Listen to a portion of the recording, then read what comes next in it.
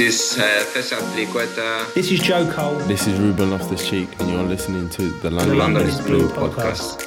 All right, Chelsea fans, welcome back to another episode of the London is Blue podcast. As always, your host, Brandon, my co-host, Nick and Dan. Gentlemen, we have a Matt Law World Cup date ready to rock. That's right, we somehow finagled some time from Matt as he is hanging out over in Qatar. Matt, welcome back, sir. It's been a minute. Yeah. Live from Doha. This is my hotel room, as you can see, extremely glamorous, but it's comfortable. It's been home for 2 weeks. It could be home for another 3 weeks, or it could only be home for another week or so. So let's see, depending on how England do. I know, we'll get into that. But Nick, this is classic World Cup, that a group where you think England are cruising could come down to all the tiebreakers in the world with them, Iran, and Wales all on 4 points on the last match day. Yeah, we have a lot of thoughts about Group B that we're going to get into here, but we're excited to kind of hear about all the happenings on the ground. We of course are going to talk about the 0-0 victory and or defeat for the England USA match, and then we'll talk about performances of other Chelsea players. Maybe get into a few club updates at the end, and make sure that we have everything covered off on, Dan, and a nice bow for the holidays. Well, that's the plan. We came back from our American Thanksgiving full and hungry for more content on the topic of world football, not American football, which Brandon and I talked about before we started recording. Patriots were jobbed. You're welcome. We got just a real shame. Tough. Well, we'll keep this one on task because we a lot. Some shout outs, obviously. Continue to join us in Patreon. That World Cup group is flying. If you're looking for people to hang out with that also are looking at it through blue tinted glasses, continue to rate and leave reviews on Apple Podcasts and Spotify. But big ups, Dan, is that we finally, after a lot of work between the three of us, quite honestly, we have our store up and running. We've got merch. I'm wearing the hat. You've got the hoodie. I got the West London's Wizard tee on. We did it, and there's a Black Friday sale that we even rocked for a week. Well, Black Friday, Cyber Monday sale. I mean, you gotta, it's really an event. It's the kind of the 5 days from Thanksgiving all the way until the Monday. But yeah, Black Friday is the code. You get 20% off purchase, and there's a lot of great stuff in there. There's hoodies, there's hats, there's the coffee mug that people have wanted for forever.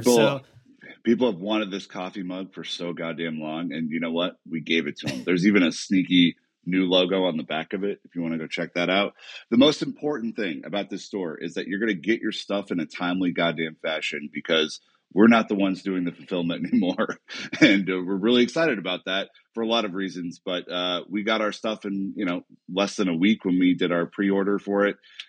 It's turned out well. We're really excited for it. So, Matt, we're sending you just the boatload of stuff. You can wear all the London is Blue garb that you want down in Qatar, hoodies especially this time of year. They'll love it here. They'll love it here for sure. Won't get through customs. Yeah, Matt's going to leave it behind as a care package. All right. Well, Matt, let's kick it off right away. You're in Qatar. How has the World Cup been for you so far? I believe you've covered other World Cups.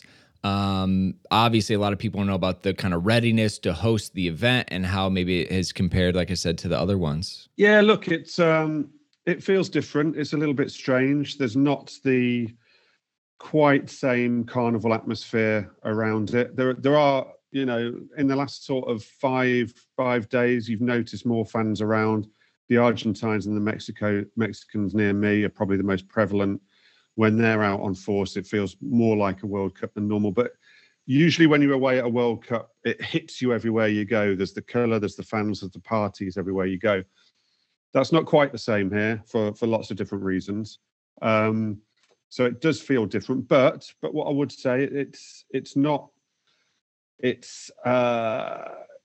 bad. It's not all bad. I wouldn't want to paint it as some sort of drag. The travel is very good.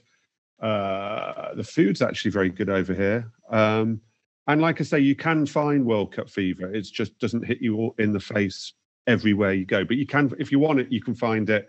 And like I say, when certain nations are playing, it's more prevalent than other times. So it's different, but I wouldn't want to paint it as all bad or anything like that either. It's just the heat that hits him in the face, Nick, when he walks outside. Oh, just Vegas-y, Matt? Oh, mate. The strangest thing about it, even more than in Vegas, is that the difference between outside and inside, you have to carry a jumper with you everywhere you go, because outside it's boiling hot. In the evening, it's actually quite pleasant. But the aircon inside here, it's even worse than like Vegas. It's freezing inside everywhere you go. So I literally, with my bag, walk around with a big woolly jumper on, and it's on with a jumper, off with a jumper, on with a jumper, off with a jumper. If I walk around, I can't really walk around in flip-flops, because if you go inside, your feet are just too cold. the difference is so weird, more than I've ever had it on that. But yeah, look, you know, it's hot outside in the day, and in the evening it's quite warm and nice and temperate. But it's not I wouldn't say it's uncomfortably hot. It's not the kind of heat where you go outside and you want to change your t-shirt after 10 minutes. So Matt, kind of looking at this maybe from the flags you've seen and the jerseys you've seen, there's obviously been what we see on TV and what you're seeing on the ground. Maybe what countries, from your perspective, have looked the most well-traveled to be at this event? Well, look, like I say, Argentina and Mexico are the most prevalent that I've seen, both sort of around the stadiums and around the air. I'm staying in an area called the Corniche in Doha. I'm actually opposite the Doha National Museum, which I haven't managed to visit yet, but I will. But there's obviously a lot of those nations round by us. The Saudi interest is really interesting. The Qataris seem to have adopted Saudi as their nation to support now. I was in our hotel actually isn't showing the games live, but they did show the Saudi game yesterday, and that was the first game that in the hotel people gathered to watch within the hotel. People on the street were trying to watch it through the windows, who I'm assuming couldn't watch it in their homes.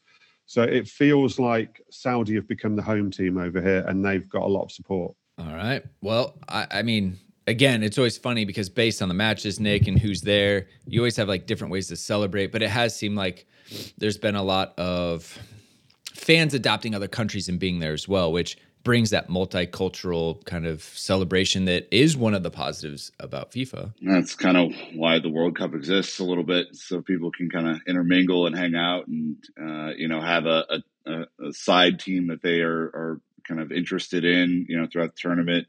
I know that we're all kind of rooting for the Canadians over here to kind of get some stuff done. It looks like they're having a bit of a tough time right now. But look, Matt, I mean, we'd be remiss if we didn't ask about some of the, kind of more present stuff that's happening over there between whether there is going to be beer or no beer, whether there's, a ton of controversy around armbands and other such storylines. Are there any things that you're picking up right now that are kind of poignant to speak on as it kind of the World Cup's evolved over the first week? Yeah, I mean, Gareth Southgate the other day called it the tournament of noise, and that's kind of what it has been. It's you can't just focus on the football. It's kind of impossible because it was very prevalent to England, because they were one of the 7 nations who had adopted the One Love armband. We've done an awful lot of coverage around that. We spent the best part of a first week sort of that dominated the news agenda. It was it's a debate over whether it was the right thing of all the countries and the FAs to not wear it after the sort of FIFA threats, and they were unspecified threats. I mean, people didn't know whether it was going to be yellow cards, whether it was going to be points deductions, whether it was going to be even captains not allowed onto the pitch, which I think then would have resulted on teams not coming onto the pitch. So it was very confusing. There's a big debate on that, which I can see both sides of, quite frankly. So that dominated for a long, long time. We've obviously had issues around the migrant workers and everything that brought with it before the tournament and during the tournament. I know that some people have done pieces going out to the cricket ground where the migrant workers are actually have their own sort of fan park to watch the game from. And it's very clear when you're over here that most of the staff and most of the people sort of who are in working positions are some sort of migrant worker. I've got to say, lovely people. People are so polite here, the workers and the staff that you meet. You don't meet an awful lot of Qataris because the population of Qataris is actually really, really small. And so most of the staff and the people you interact with are kind of what you would term migrant workers. And they're lovely people. They're really friendly. They're really helpful. They're actually really proud of what they're doing as well. I would want to stress that. And they try to do it certainly to the best of their abilities. And then, yeah, I mean, today, one that you guys might be keeping up with, just before I literally came on this show, there's now a massive row going on between Iran and USA over a flag the USA put on their social media that was to do with the Iran protests. That's a massive game in terms of the tournament. It's going to be a massive game politically. It will certainly infiltrate the English news agenda for the next few days, but I'd imagine USA and Iran and sort of tournament-wide agenda, that's going to be massive running up to that game now, because I think Iran have called for the USA to be kicked out of the tournament, which I would imagine won't happen. Yeah. Sweet. You're not wrong. Obviously, they use the Islamic Republic Symbol, right? They removed the Islamic Republic emblem from the Iranian flag. Obviously, you have to say, did the admin and the designers do that on purpose? Did they, Google to pull a flag and pull it on accident? Because we've seen the two different versions of the flag being used in this tournament. So, again, it's going to get interesting, Dan. Yeah, so Grant Wall actually had a comment saying that the U.S. Soccer said it was to show support for the women in Iran fighting for basic human rights, and it was a one-time display and will restore the symbol moving forward. And then to Matt's point, there obviously was the Iran state-affiliated media saying that the Iranian Soccer Federation will file the complaint with FIFA over U.S. Soccer posting the flag without the Islamic Republic symbol. And so, yeah, just, more to your point, noise that Gareth Southgate has talked about in what has been a series of conversations around basic human rights as the major backdrop of this tournament. And when I obviously saw a lot of Iran fans at that first England game, and I sort of walked into the surroundings of the stadium, and there was a very peaceful, very nice protest going on by Iranian fans who were singing. They had slogans on their T-shirts about sort of women's rights and everything that's going on there. They jeered through their own anthem. The players didn't sing the anthem. It kind of hits you in the face. It's quite hard to process some of it. Very poignant and brings stuff that probably when I'm at home I read about and I watch on the news, but doesn't feel very real to me.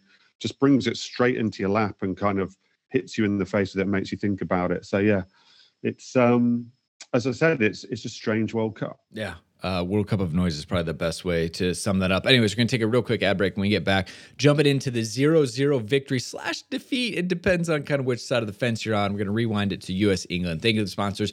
We'll be right back. If you're bored of the US Netflix, why not just take it for a spin in the UK? Using NordVPN and a click of a button, you can do just that. No need to travel to Japan for your favorite anime when NordVPN brings it right to you with over 5,000 plus server options. No show is out of your reach. Using my link, nordvpn.com/LondonIsBlue, you can receive a huge discount on a 2-year plan plus 1 free month. We all love to binge, but look, privacy is a big deal too. NordVPN keeps your information encrypted so you never have to worry about your IP or location getting out. They've also doubled down on keeping you safe with their new threat protection feature. Say goodbye to intrusive website ads and malware. Even if you download an infected file, threat protection kicks in and deletes it before it makes a mess of your computer. Don't forget, there's literally no risk when you use our 30-day money-back guarantee. Give it a try, and if you like it, great. If you don't, they'll issue you a refund. You can pretend the entire situation never happened. Check out my link again. That's nordvpn.com/LondonIsBlue to get your subscription started today.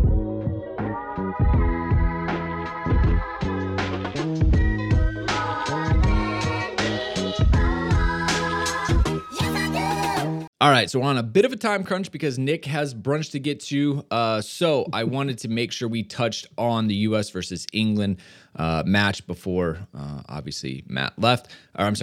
So anyways, Nick, I'm just going to kick it to you, kind of maybe go on a rant, maybe give your feelings, and then we can run from there. I mean, Matt, you were at the match on Friday. Bit of a cagey affair, obviously, 0-0 draw. How did you walk away from that experience, and what were kind of the 2 or 3 main talking points that you were, kind of most interested in after that clash? I actually, my main feeling was being just really impressed with the United States. I've got to say, I thought the United States deserved to win the game. Thought they were the better team. They took England by surprise. They took me a little bit by surprise. Tyler Adams, I thought was exceptional, really, really good. I thought McKennie and Musa in the middle were really good. And, Pulisic, a guy who I've criticised quite a lot, he's having a good World Cup. I thought he started the game a little bit tentatively, but then after sort of 15, 20 minutes, I thought he was very good as well. And actually, I thought played a bit of a sort of captain's kind of performance in there as well. I thought it was a leadership performance from him. So I just came away really impressed. I wasn't too down about England. I've covered England long enough to know not to expect them to win every match. I hadn't got carried away with the Iranian game at all. I still thought that there were going to be challenges ahead in the World Cup, and I thought we would beat the United States. But it doesn't surprise me that they made it difficult. And yeah, rather than being sort of upset or annoyed or anything about England, I was actually just really impressed by the United States and thought they've given themselves a real decent chance now to try and progress. Do you feel like England kind of went in to manage the tournament, right? They knew a point was enough. They'd already seen that Wales had lost. It seemed like they weren't really pressing for everything. They weren't trying to inflict their agenda on the game. They were happy to just kind of see it out, no cautions unnecessarily, and just kind of see where the game went without stretching themselves? Look, we've said it for a long time, and it's a big criticism of him from his critics. But, Southgate is the safety first manager. He's risk averse. He'll have 100% seen that Wales result and thought that the main thing now is not to lose that game. And I thought it was really evident in the last kind of 20 minutes when maybe, we only used 3 of our subs. We didn't put Foden on. You could have put a Trent Alexander-Arnold on to try and have more attacking threat from the right back area. But if you'd have done that, putting Trent Alexander on at right back would potentially risk losing the game, because we know his strengths are all going forwards and he can have an error going backwards. And is very much indicative of Southgate and his approach and what's actually been successful with England, that he put not losing over winning the match. And he was delighted afterwards. He was really pleased afterwards. Yeah, I mean, I think anyone who expected there to be a dramatic result in either direction just doesn't know the history of these two teams playing. I mean, I think there's been, a handful of friendly victories by England over the U.S., but not in competitive play. And, I think you probably saw the U.S. at the top end of what their potential is in that game, especially the way the midfield and defense gelled to kind of stop Harry Kane from dropping into those little pockets of space that he loves to drop into and getting the wide players kind of out. I thought that Anthony Robinson at left back had a tremendous game, playing really well with Pulisic on that side. And, I thought that England had probably played a 6 out of 10. And that's about where we ended up. I was super excited and proud of the way the U.S. played in this match, because, I think there was a lot of doubt heading into it, whether we could step up and play at that level or not. But at the end of the day, now you just set yourself up for a final match, a win and in. If you don't beat Iran, you don't deserve to go. That's kind of the way it is now. So I was incredibly proud of the way they played. What I thought was really clever was the tactic they had on Declan Rice. The 2 strikers kept dropping onto Rice and almost sort of marking him. And he is the outball for the defence. So the defence had to keep going side to side, side to side, side to side. And England always try and build from the back, build from the back, build from the back. And they build a lot of the time through Rice. And it was really clever to get the strikers onto Rice and almost cut off that avenue. Good tactics. Yeah, good tactics. We at the pub celebrated Hendo coming on. I don't know if you guys did too, Nick, because we were like, oh, this is a safe play. This is great. Like leadership, organization, but not dynamic. At least at Brits, we were like, good. They're settling at this point. To be fair, Henderson looked surprised that he was coming on. I don't know if he expected to play a part in yesterday's or 2 days ago match. It was, a little weird. I'm glad we didn't see Foden in this game, because I think he would have really given us problems because of the way he can move and shift the ball. And I think the team was looking a little leggy at the end there, but they put in a shift, and I'm really proud of them. And now I'm going to go eat some brunch, and you guys can carry this one home. Yeah, that's right, Nick. We thank you for hanging out with us for a little bit. But that's tournament management, Dan. Obviously, you have to get a win to advance. Like the number of teams that have advanced on 3 points is just like next to none. So we knew we were going to have to win one. Could have won the first one. We were in it in this one. And Should have. Now it comes down to winning the game against Iran, which they have everything to play for. So it won't be easy. Well, Iran have everything to play for. Wales have everything to play for. I think England and the USA, neither of them will enjoy the fact that it's come down to the last match to make sure that they secure everything that they need from this. I mean, I think England, probably Matt, having the benefit of the goal difference probably feels a little bit better, but I think it's kind of tight for, the quote, two favorites, unquote, of the group heading into it. I think England, I don't want to sound arrogant, but I think England should, are kind of one step through. It's going to take quite a remarkably bad set of circumstances. It would be an absolute disaster for them to somehow not manage to qualify through the group here now. I think the slight problem it's caused England is obviously, ideally, you'd like to rest some players for that third game, because this World Cup is so condensed and the games are coming so fast, and it's in the middle of a season when there's not been any break before the World Cup. So ideally, you wanted to be in a situation where you could rest players in that third game. And while I think he will make some changes, I don't think now he can make wholesale changes.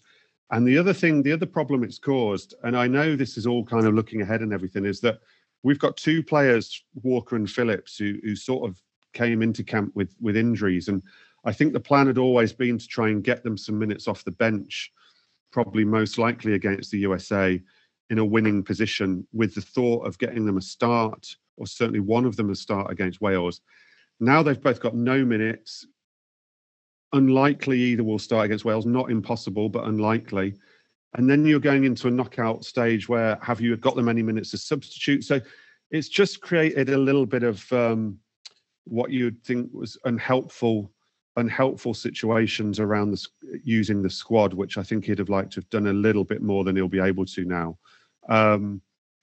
But the first things first, we haven't actually properly progressed, and they have to do that first and ideally top the group to get through. So we shouldn't, as English fans, we should have learned not to get too far ahead of ourselves, I think. All right. Well, we already talked on Pulisic a little bit, but had a great day. 2 of 3 dribbles completed was the most. 4 shots was the most. Hit the woodwork, surprisingly. 7 to 10 duels won. So again, he was scrapping. 3 fouls won. 7 passes in the final third. 4 recoveries, 1 chance created.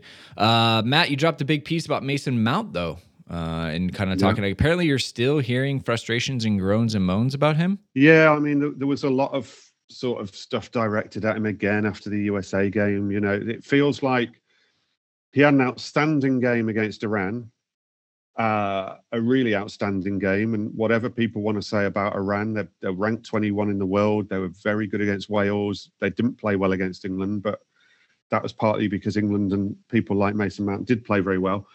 And he has an outstanding game against Iran, and very little gets said by the sort of online social media noise and his critics and a few pundits who obviously were focusing on the guys who scored, which is fine. And then a quieter game against the USA, a lot like the rest of our team.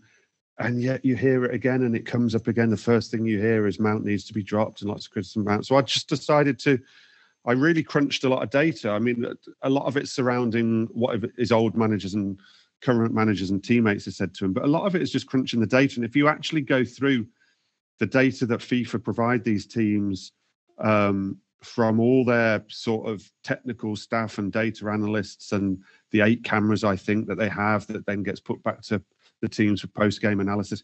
If you actually crunch the data on it, he was one of England's better performances on data. Now, I know I personally don't judge all my football through data, but you can't just ignore it. And when you've got former managers, current teammates, former teammates, rival managers, when you've all got them backing Mount, and then when you've got the data backing Mount, at some point you've got to say, well, where's the criticism coming from? Where is this? You've got to start to call it an agenda. Where is this agenda coming from? Dan, would you like to be team opposing Mount? Would you like to represent the... Never. Criticism gets applied where criticism is due, and I don't think you can point at Mason Mount as the failure for England not winning the game. So No, there's no kind of individual blame that I would associate there. Apparently, Todd Bowley's been in the World Cup to watch some performers. Do you think he's just going to say, "Yeah, that midfield, I like that. Let's do the business"? Obviously, Bellingham being the hardest one to capture at this point, but it sounds like there's opening for Declan. Look, first of all, they would love to get Bellingham. You know, they will bid big and hard on Bellingham.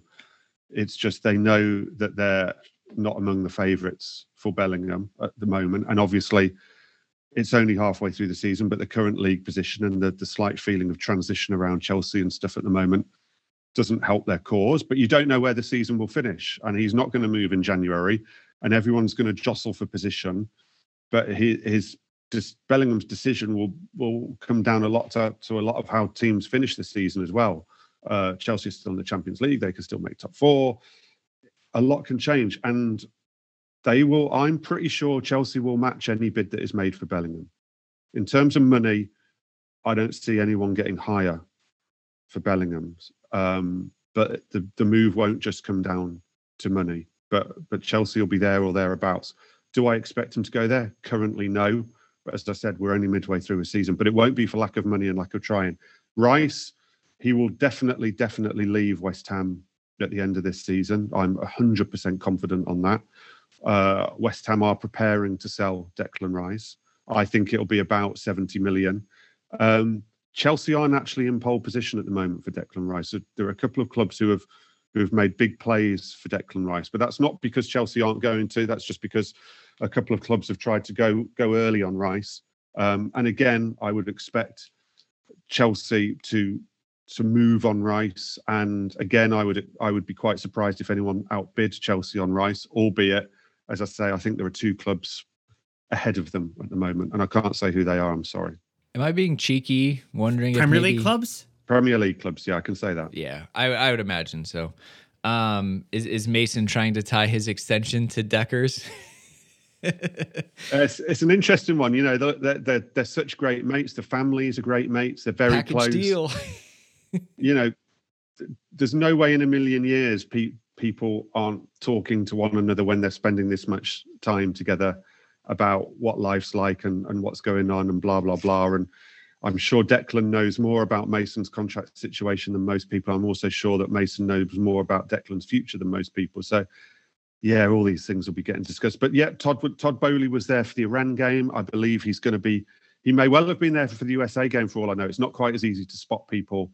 You know, he won't get his picture taken quite so freely and easily around Qatar and Doha. But he's definitely due to be at more games. And the World Cup's a shop window for everybody. And the good news for Chelsea is that Pulisic and Hakim Ziyech are very much sort of increasing their value so far by both having good World Cups at the moment. Exactly. And that's what we want to touch on next. But just to wrap it up, look, I mean, Dan, it's going to be tight. As we say, who advances out of this Group B with England, Iran, U.S., and Wales. England are the odds-on favorite at -650. U.S. second at +500. Iran +1,200. And Wales +100,000, which, again, like, they're not that far off, albeit they have to dig themselves out. I don't think there's a Leicester City story in their future, just to be fair. But, win and you're in, right? That's the, win and you're in. For the I like U.S. that. and for England. Just go and get it done. Win and you're in. I also liked the US chant. It's called soccer. I'd never heard that one before. Everybody's favorite little back and forth between it's soccer or it's football. If anyone was watching TV in the US during this weekend in the build up to it, when spending times with friends, family, and loved one during this festive season, they were treated to about 30 different iterations of that conversation. Well, yes, I think that best case scenario, England and USA move on. Seems like they're the favorites. Obviously, a lot still has to be done, though. We'll see how it all shakes out. But again, US in third, England in first, a lot to go. Anyways, we're going to take our second ad break. When we get back, we're going to talk about the Chelsea players going around and what might be happening for the rosters ahead of January. So again, thank you to the sponsors, and we'll be right back. All right, Dan, long list here of Chelsea players at the World Cup, which is always good to see. Big club mentality on that perspective. Spin the wheel. Where should we start?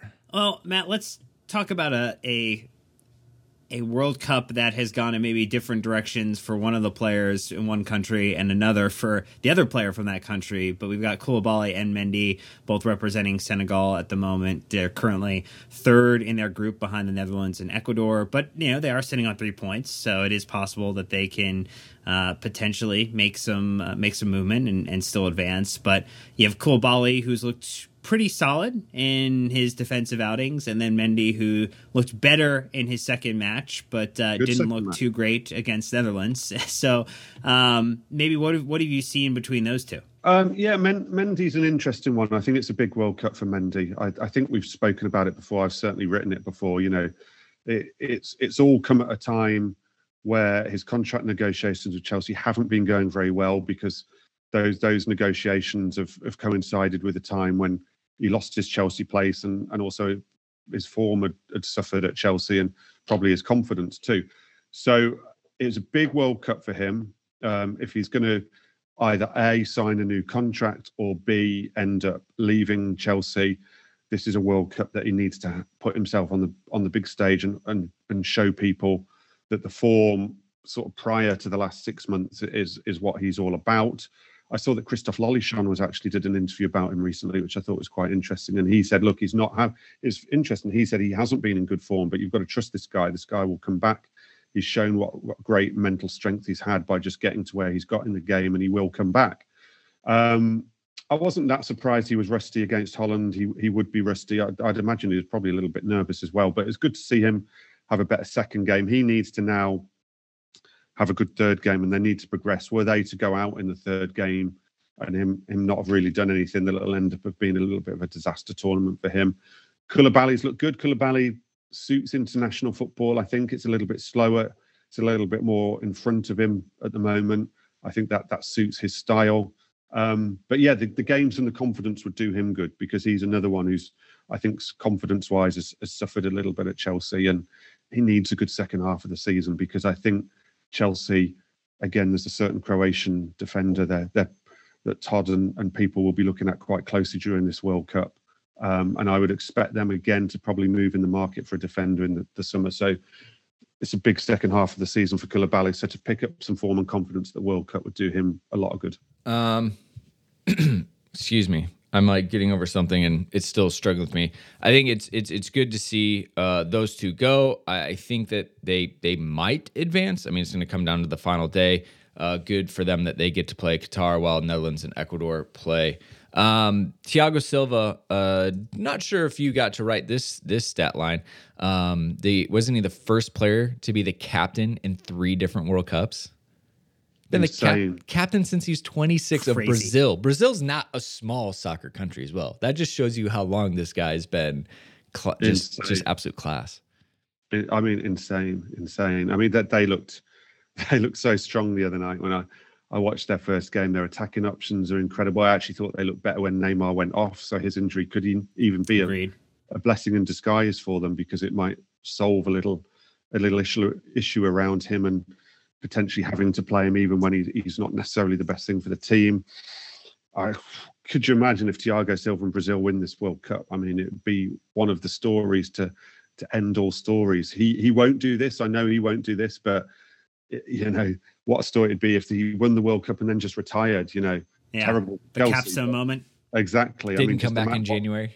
What a way to go that would be. He won't do that. But yeah, amazing. And if England go out, if England were to go out, and depending on what stage they went out, there would be a lot of reason to sort of get behind Brazil and really want that storyline to happen, because it's very romantic. And just watching Brazil in World Cup, it always feels special. You watch that Brazil, the yellow shirts and everything, and it always feels special watching them at a World Cup. There's a magic around it. They're Dan's second favorite too. Well, I thought that I actually picked them to win in my pool. So I believe I did pick England and the U.S. to advance, but I just feel like Brazil have better odds to make it to the end of this all. So yeah, we'll see what happens, Brendan. Quickly hedging your bets on all teams. I like it.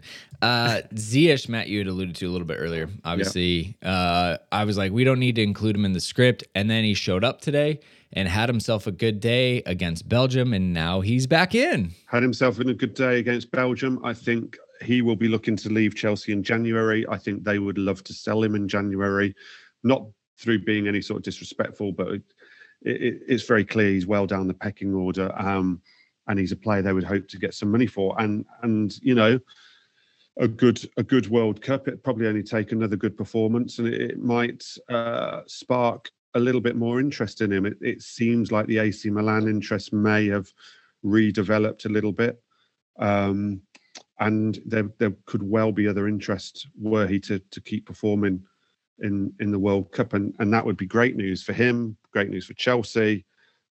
I certainly think they'll be looking for deals both from the player's perspective and the club's perspective in January for sure. Dan, how good of a day did Hakim have? He had a great day. 54 touches, 9 ground duels won, 3 out of 3 tackles won, 3 dribbles completed, 2 long balls completed, 2 key passes, and 1 filthy assist. What a that finish. Thing was, oh my gosh. The finish was great, but just how close he was to ending up out of bounds, and his ability to run it right in and make a very tight pullback pass into the box was quite beautiful. So and he was excited and happy, and we know under the previous coach of Morocco, he was basically resigned to not playing international football again. And so, again, if you're looking for storylines, I think the Morocco storyline is actually a really fun one, particularly against beating Belgium, who many people would point at and say, Matt, like, why is this team continuing to not perform at the international level that you would anticipate? Yeah, just before I answer that, also just before the World Cup, did you see that Ziyech scored from his own half as well in their last friendly? Yeah. He's clearly in some form, and he's clearly enjoying it again at Morocco, which is good to see, because you're right. I'd sort of forgotten actually that he had been basically refusing to play for them and been refusing to be picked because of his fallout with the last coach. That is really nice. Yeah, Belgium, I mean, Kevin De Bruyne said they've got no chance. I mean, that was a weird interview and quote to come out with, to come out and say we're too old, we've got no chance. I mean, fair enough, think it, but it would suggest that there's problems within the camp, as well as the fact they're getting old, as well as the fact I think Roberto Martinez is probably served his time as manager with Belgium now. It feels like with that quote, there's probably a little bit of not a great atmosphere within that squad, not a great spirit within that squad, people doubting each other. Big injuries, obviously Lukaku being a problem for them. Yeah, it really doesn't look like they're going to go anywhere. I mean, to be honest, if they were to get to the advance even past the last 16, it would be a bit of a surprise now, given the form they've shown so far this World Cup. They just look a little bit sort of nothing, a little bit like they're just here to make up the numbers and go home pretty quick. And I'd imagine that would be it for Roberto Martinez as Belgium coach in that case. And of course, there is Chelsea interest in Belgium, because a certain Anthony Barry is on the coaching staff with Belgium at this World Cup. Is he?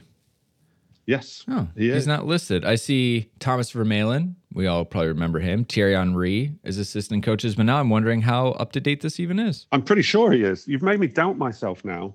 But we did an interview. The Telegraph did an interview with him last week, and I'm pretty convinced he's part of that Belgium setup for this World Cup. Well, Dan will sniff it out. We'll figure it out. But yeah, it's one of those things. It's like, Belgium are really letting down kind of the football world, as far as like, they don't seem like they're really up for it. To your point, the camp, they're not fighting for each other. It's a lot of arms up in the air. And I know they had a pretty good run in the Euros and obviously the last World Cup, but it seems one tournament too many for Roberto Martinez. And you kind of have to go back and say, again, as FAs have to manage these things, like, you really have a short shelf life as a manager, because you only get so many touches with them. You start to hear the same message over and over. There's not a lot of progress.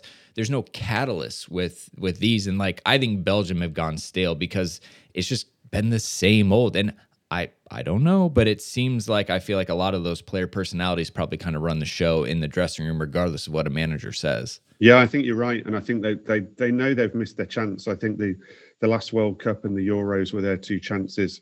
They had quite a good World Cup, albeit I think it was a bit of a disappointment back in Belgium that they didn't go further. The Euros was actually a really big disappointment for them. And now you're right, they've gone stale from top to bottom. They've gone stale.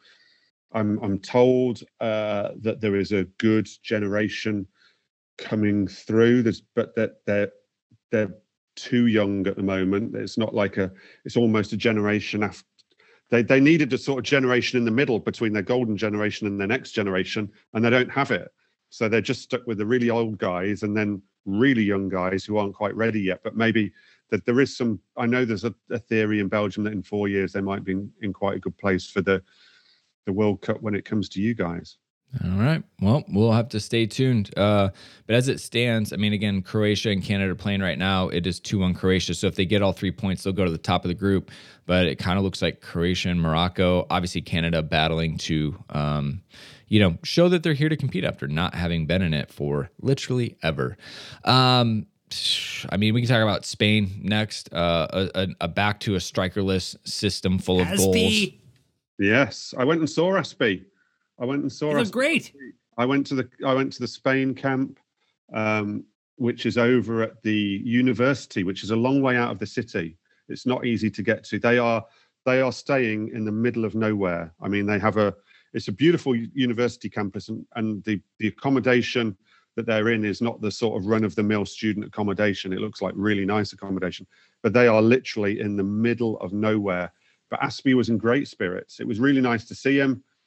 He's spoken loads of different languages. He spoke in English. You answer questions in French. He was obviously answering most of his questions in Spanish. He was talking about being the elder statesman of this very, very young side, this very exciting, vibrant side. They look in a good place. And again, let's talk about another storyline. The man who has won it all at club level. Imagine were he to go and win a World Cup with Spain, which, doesn't look that beyond the realms of possibility the way they started the tournament. What a storyline that would be. And I would love it for him. I would, along with Thiago Silva, no more deserving man to do something incredible with his country than Azpilicueta. He talked about how his first ever Spanish appearance was against Uruguay in Qatar, in Doha. So he felt there was maybe a little storyline around that to come as well. The sort of start and the finish storyline. It was great to see them. They've got a great feeling around them. I think the only doubt around them is whether the inexperience catches up with them or the lack of a sort of out-and-out goal scorer. But yeah, there's a vibrancy around Spain. They're definitely one to watch. Well, and they had a very good first match against the Costa Rica team who beat Japan, which was not what we were expecting, maybe necessarily considering Japan's early result against Germany.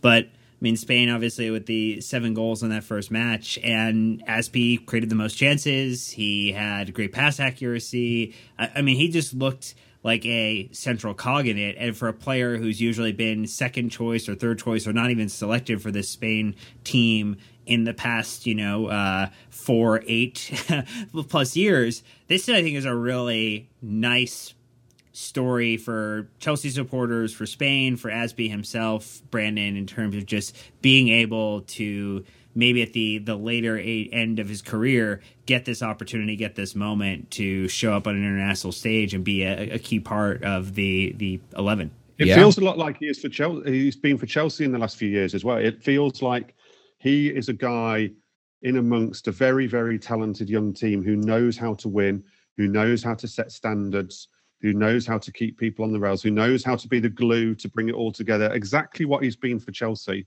over this last few years when maybe he's, in the last couple of years, you could argue his influence on the pitch hasn't been quite as large at Chelsea as it has been, but his influence off the pitch has been huge.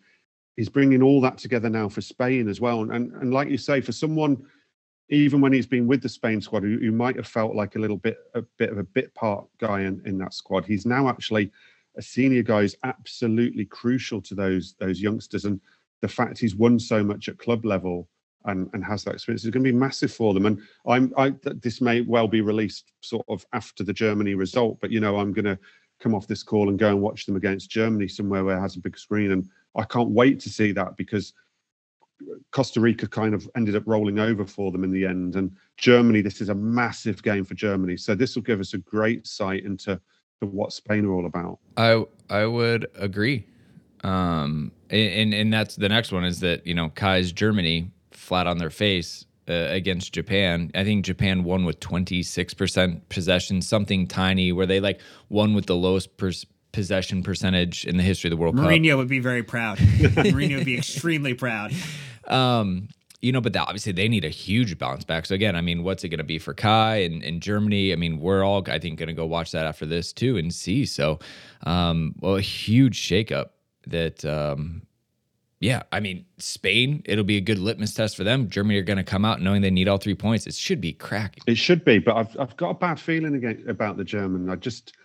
Something doesn't seem right about the German team. And look, I'm going to get a load of stick for this, but the way Rudiger did that funny running thing against Japan, and that was kind of, we've seen the best of Rudiger for so long, and that was kind of the worst of Rudiger, doing that stupid stuff and being kind of arrogant with it, and it coming back to bite him in the face. And something just doesn't feel right about the German. I could end up with egg on my face by the time this comes out. They're probably going to beat Spain 4-0 now, but I didn't like the look of the Germany team and the Germany squad coming into this tournament, and the Japan game just kind of really strengthened my feeling around that, and that they need something big to lift the feeling around them. Yeah. Well, again, if nobody, nobody pre-recording is going to be like, oh yeah, Germany for sure, right? So I think you're safe there. Can confirm Anthony Barry did join the Belgian coaching staff part-time. So you made me doubt myself there. I got you. I got you, Matt. Don't worry. You should actually, if you didn't see it, and I'm not on here to advertise, I'd be saying this, whoever he did the interview with, it was a colleague who did the interview for the Telegraph. If it's with a different paper, I'd say fantastic interview on the insight of what Anthony Barry actually does at Chelsea, and a lot of sort of just detail. Really good interview. Go and dig it out if you can. Okay, great. Good plug. I like it. Kovacic, Dan, I mean, I think we just selfishly would like him to return to London as soon as possible, but they are currently beating Canada, as I said earlier, so it looks like they might jump to the top of the group. Yeah, it would be very interesting. Well, I mean, they might be a level on goal difference, so it's 1A, 1B, right? Like they're yep in that capacity. So unless they, actually they'd be behind because technically Morocco has a +2. I was looking at goal difference. This table is organized terribly, so I apologize. You were correct. They are at 1 point currently. They go to 4 level with Morocco, but the goal difference would put Morocco in their favor. Well, and Matt, this would be the scouting for the center back that you mentioned earlier, Gvardiol, potentially an option for Chelsea as the double swoop that people are thinking that could happen with the Red Bull from the forward line and from the back line. Yeah, Chelsea would definitely like to do it. There's no doubt about it. If they could do it, they'll try and do it. They've liked him for a long time. He's been scouted by the club before the new ownership. The new ownership like him. I'm told that the people within the recruitment setup that's coming together like him. I think they'll watch him very carefully at this World Cup. But yeah, I'm pretty sure they'll be trying to do that deal again, not for January. I wouldn't have thought, but for the end of the season. The only thing with the World Cup is whether it increases values and competition and things like that. Although I think he has a release clause, but it might increase the competition for him. But yeah, he's 100% strong on the radar. Yeah, I'm glad we named names, Dan, because if we just had an unnamed defender, people are going to be thinking Dejan Lovren probably. I mean, what a spiral. No, thank you. No, thank you. You notice how I let you guys name him, because I struggle with his name. I'm going to have to practice that one if he does actually. Oh, I think I pronounced it incorrectly again. Well, too, hey, so maybe head to camp, check it out, let us know. Ask Mateo, get a voice note from him. We can get it out there. All right. Well, that's the World Cup roundup. But while you're off gallivanting around Qatar, Matt, Chelsea are back at home doing some business, and out of nowhere, and thus you probably knew this was coming, Trevoh said, sure, I'll extend again. Didn't he just extend the season under Tuchel, his first season under Tuchel? Yeah. It's all very in line with this kind of keeping the young players and the academy graduates rewarded, keeping them on the rebalance. I've written about this before, about the rebalancing of the wage bill and getting people who they feel deserve to be higher up the wage bill, and trying to get others off the wage bill. Even if it means taking a little bit of a hit transfer fee wise. And this is part of that. It's another 6-year contract, I think it comes to, but in the end, so they're very keen on these 6-7 year contracts if they can get players to sign them. Worth noting that under Graham Potter, Trevor Chalobah is the outfield player with the most minutes, even more than Mason Mount now. So Potter obviously likes him. He didn't obviously start the first couple of games under Potter, but with Fofana's injury gone, and done really well. Very unlucky actually not to force his way last minute into the England World Cup squad, I thought. Totally deserved, totally the right thing to do. Get these kids feeling valued and not feeling like they're sort of the underclass to the big signings as well. Yeah, good. Deserved. We got some good bants on Instagram here, Dan. Yeah, well, this was on the announcement to it, Thiago Silva replying on Instagram, "You'll have to run mine until 2028. The prayer hands emoji. And I don't think many Chelsea supporters would be unhappy that if he did get a little bit more of an extension here. I was just going to say, of course, Thiago's in the mention section, also extending his as well, Matt. I mean, you love to see Silva getting involved. Yeah. He's. I'm surprised his wife hasn't got involved actually as well. She likes some Instagram action and some Chelsea banter on Instagram usually. But yeah, again on Silva, interesting after the World Cup how that goes, because everything about moving to Chelsea to start with, it was about getting to this World Cup, doing what he could to get to this World Cup. And it'll be very interesting to see what happens to him after this World Cup, particularly if Brazil were to win it, because can he go again? I mean, you wouldn't put it past him. The guy's a machine, but can he go again?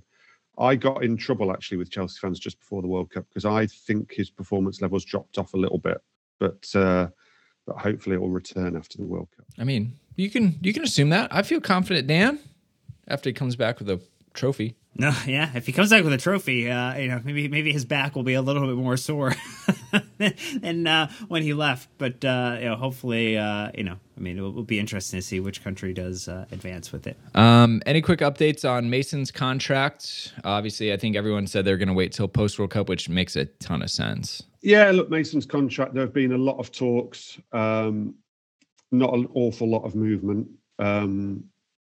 I think it's been positive, though. I think that even though there's not an awful lot of movement, I get the impression that things aren't going badly. Talks are going quite positively. The relationship between Mason's people and the new ownership, I'm told, is good. I think some of the talks got a little bit held up before the World Cup due to certain people with the ownership being away and being all over the place. So some of the meetings that they'd have liked to have couldn't be had before the World Cup. Those will be definitely had after the post-World Cup. The issue for all clubs with any player in a contract negotiation or a transfer situation around the World Cup is obviously good performances add zeros. They don't take off zeros. Bad performances or sort of indifferent performances won't take off zeros, but good performances will certainly add zeros. So, Mason Mount's performance against Iran, for instance, would have certainly upped the ante on the contract talks. I don't think a more quiet game against USA will necessarily take anything away. And should he go and score his first World Cup goal against Wales, then let's add another zero. Do you know what I mean? It's only going to cost Chelsea money, this World Cup. It's not going to take any money off. My thought is he will sign a new contract eventually. I don't have any huge fears about that. I think it could rumble on a little bit. But certainly very quickly after the World Cup, I think the talks will resume very, very quickly after the World Cup. I was talking to someone about that too, Matt. It's like the World Cup will not hurt Mason, right? He can only gain a stronger position. And again, you can also say with the U.S. game, like the whole team sat back a little bit. So it's not like he was the bum amongst, a brilliant performance. And so I totally get that. Dan, Pulisic rumors hit the newswire a little bit this morning, actually, with a bunch of Premier League teams apparently taking their shot for him in January. I mean, you would not send him to a club that you are going to compete with for a top 4 position this season. So, like, the idea that he would go to United is ludicrous to me. The idea that he would go to Newcastle or any of these other sides, Arsenal, is just dumb. The duo American with Turner. They're dumb stories, Matt, and they're I think it would be more if he went, maybe like a permanent move or maybe trying to find him a place where he would call home. But I don't think Chelsea would sanction a move to a direct rival for these top 4 positions. Not in January. They would sanction I think they'd sanction a move to one of those clubs come the end of the season. So that would then have to spark a decision of whether they hold on to him for the rest of the season and then look to do one of those deals for the end of the season, or whether they find him somewhere in January that, like you say, won't cause them a problem. I mean, if Ziyech were to go in January, maybe there's a role for Pulisic until the end of the season. But a good World Cup for him is a good World Cup for Chelsea because it gives them options and brings an interest, which I think they would dearly like to spark. Like I say, whether that be for January or the end of the transfer window, the end of the season is probably more difficult to judge. They'll certainly have a chance of getting more money out of a Newcastle, a United, or an Arsenal than they would off the continent. But as you say, that they would be insane to let him go to one of their top four rivals, the position they're currently in. Again, Abramovich is offered up transfers that weren't ideal at the time in return for long-serving legacies. We got to see what Bully does. He doesn't have that kind of connection, so we'll see how it plays out. And then lastly, it looks like more of the kind of support staff is coming into frame. I forgot who it was, but maybe a little bit of criticism saying too many cooks in the kitchen. How are they actually going to structure this? I mean, what's your take on the scouting and technical and sporting director roles? Well, I keep saying this whenever I come on this show. I think it's probably to do with the fact that he ended up being sacked by Leipzig, that there's some sort of legal wrangling going on there, shall we say. But Vivell will be the last one to get confirmed of that for now, and that will happen. I keep thinking it will happen, and then it gets prolonged a little bit. But like I said, I think that's to do with the nature of his departure from Leipzig. I am told that quite recently he's been in London, he's been around the club. So, you know, that is happening. That's a thing that will, I think, certainly for now, complete the recruitment structure. Once that recruitment structure is completed, I will hopefully be able to write a piece explaining exactly how that structure is going to work.